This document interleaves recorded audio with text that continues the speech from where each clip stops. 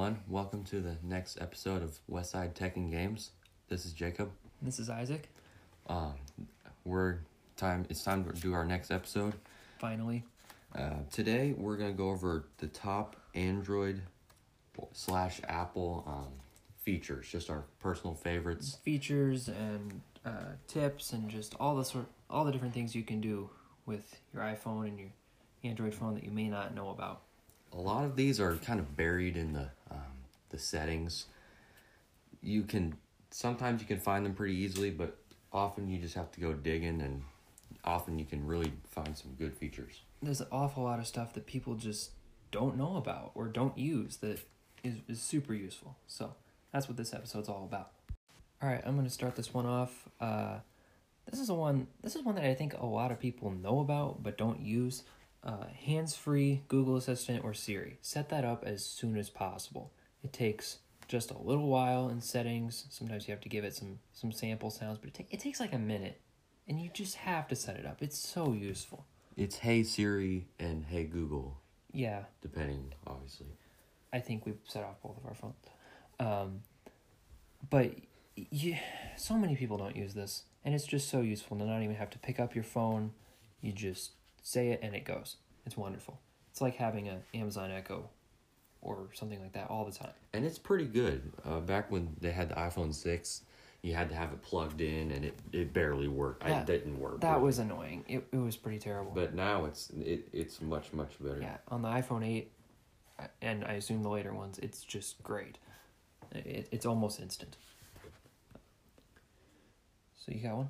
All right, mine, I have two actually to do with the camera. First one, with my Pixel, if you double press the power button, it pops up the camera pretty quickly. That might apply to Samsung or OnePlus or other companies as well. So I really like it. It vibrates too when you pop it up. It's just super convenient. You don't have to go looking for the app, go into your phone and hit the app. You can just quick double tap, even if it's closed, and bang, you're in the camera.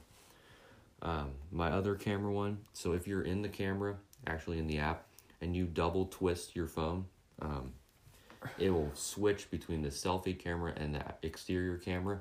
You make it like a double, almost a rotating, shaking you motion. shake the phone twice, pretty aggressively, and it will pop between cameras. It'll switch from the selfie camera I just found out about this earlier today when I was just searching through the settings and trying to find stuff to do in this. It's really, really pretty good. I'm pretty pleased with that. I have one that's actually similar to that. On an iPhone, and I think on Android phones there's an equivalent, but from the lock screen, if you just swipe right, or you can get to the same screen once the phone's unlocked by swiping down from the top and then swiping right, it goes straight to the camera. You don't have to unlock your phone, you don't have to do anything, and it just opens it right up.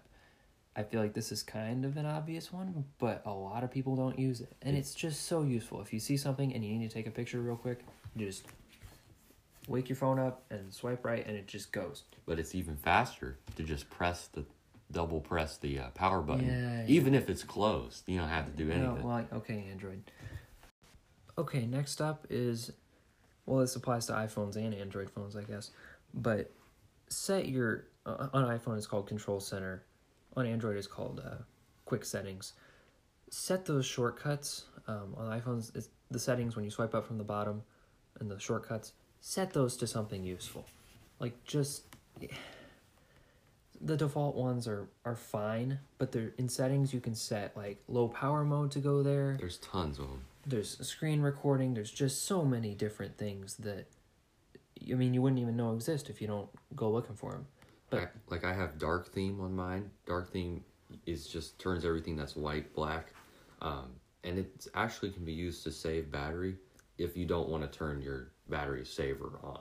Right, so with an OLED screen, like on the Pixel, it only lights up the individual pixels that need to be running at the time.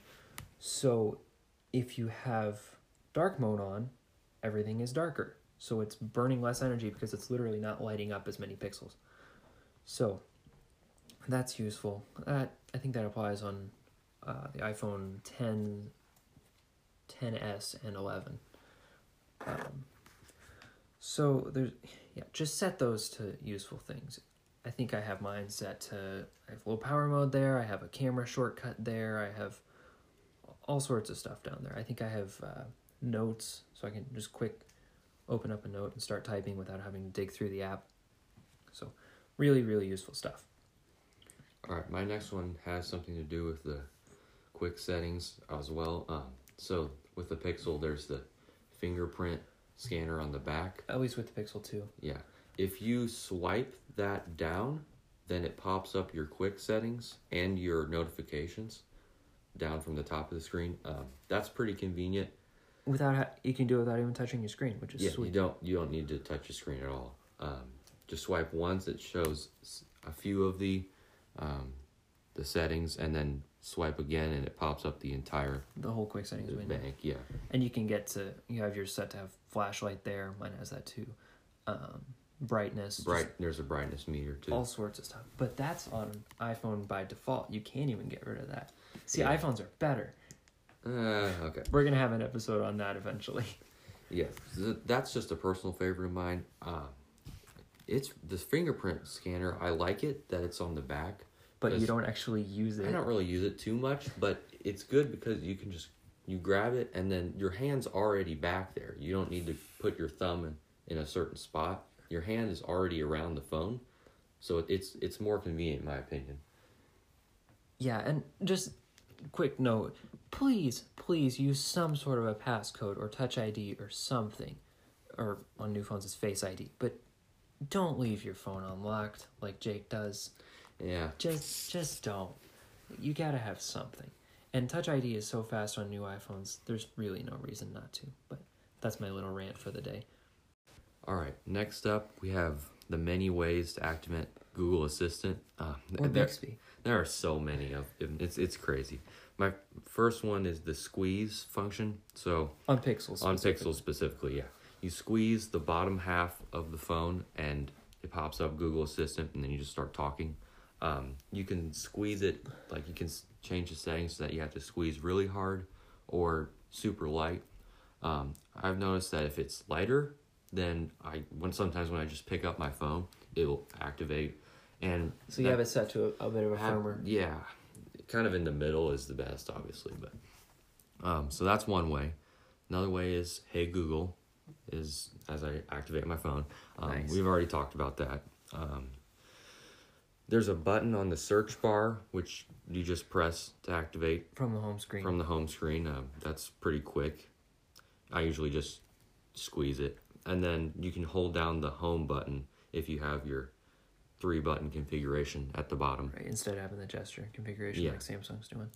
You just hold that down for about a half second and it pops up. It's a little ridiculous how many different ways there are. It's just Android 10, there's so many different ways to do simple things. Yeah. And it's really nice. I just like that. So what's your next one you got?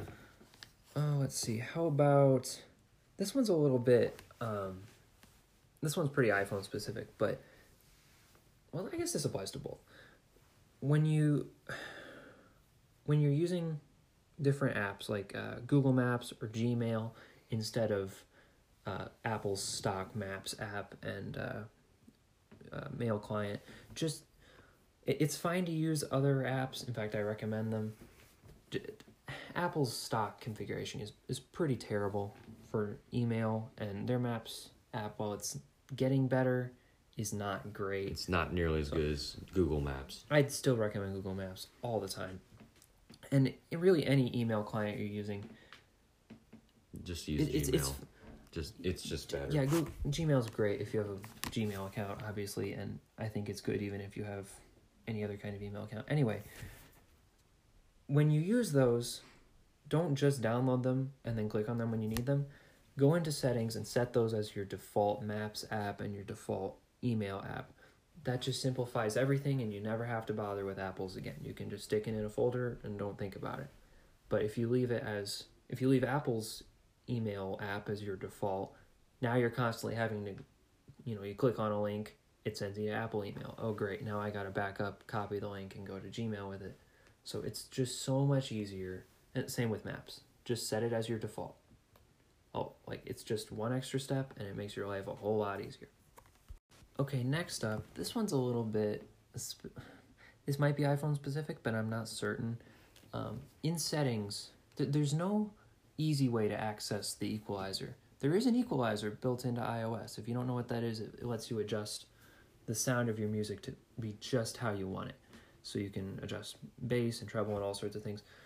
There is no like nitty-gritty equalizer where you can adjust individual frequencies and things like that. But there is an equalizer setting under settings and then music.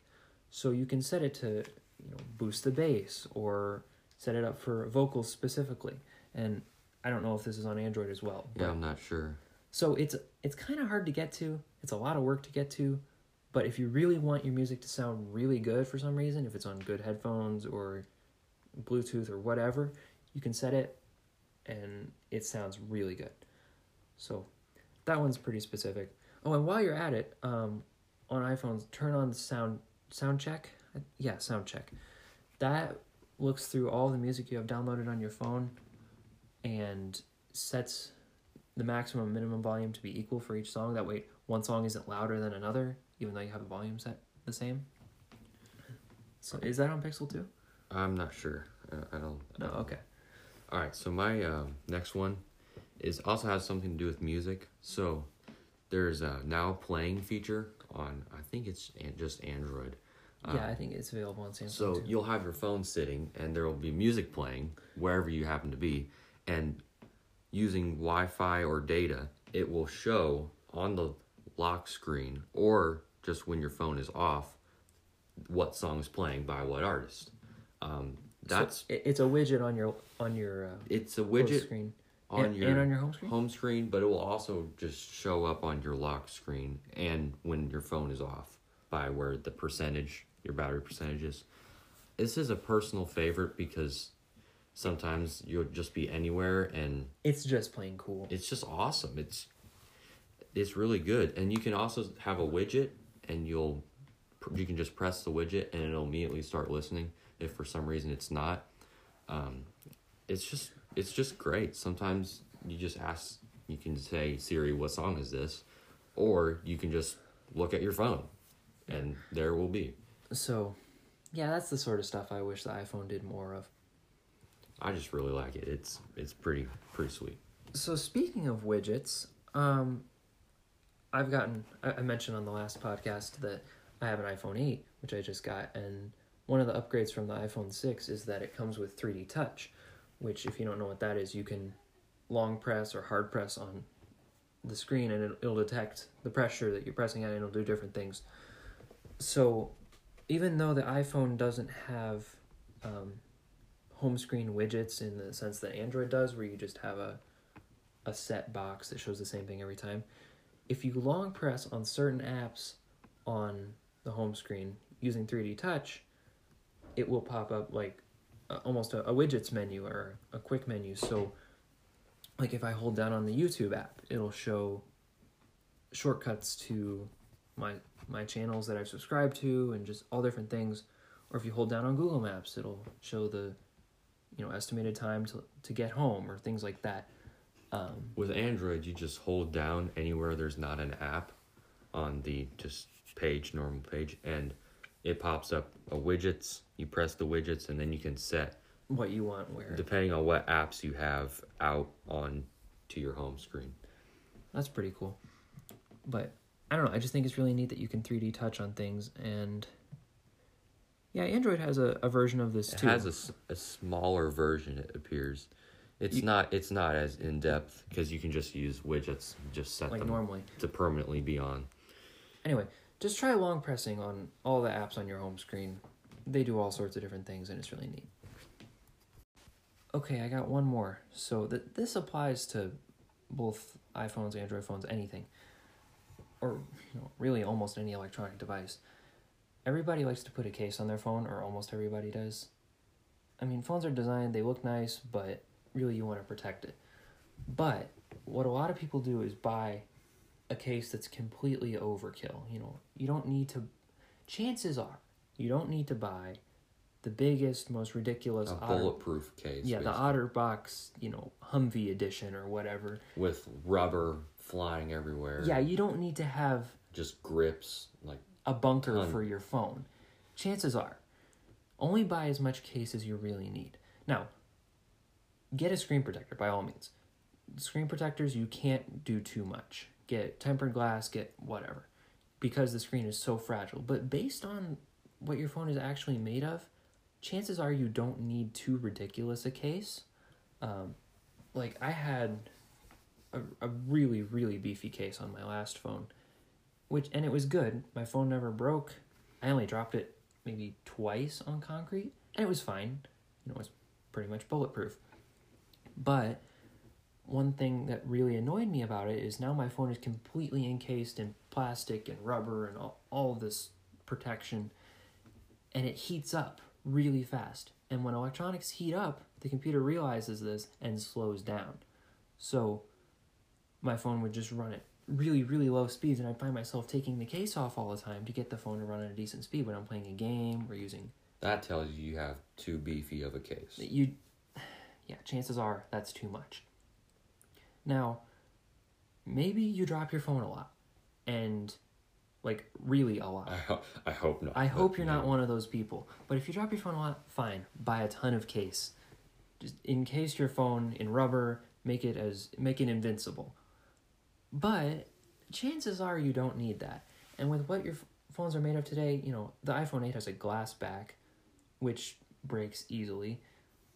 But I have a slim case on it right now. It has a transparent back. It's like plexiglass. It's not plexiglass, but it's a clear plastic back. And it has rubber bumpers around the edge, and I have a tempered glass screen protector on it, and it's great. I mean, Jake's phone doesn't even have a screen protector. No, I don't even have one. Which I don't recommend. But I got a case with a clear back just so I could admire how good the phone looks. Because today's phones, if you haven't noticed, look really good. If you have your phone completely encased, just take the case off and look at it a little bit. They're really well designed. So, yeah, don't buy too much case. Buy as much case as you need, and anything more, chances are, slowing down your phone. All right, thanks for listening to this episode of the Westside Tech and Games podcast. Hope you guys are all staying home, staying healthy, waiting for all this coronavirus to be over. Happy Easter. If you have any tips for our next episode, make sure to leave a voice comment on Anchor, and we'll make sure to listen. And yeah, catch you on the next one.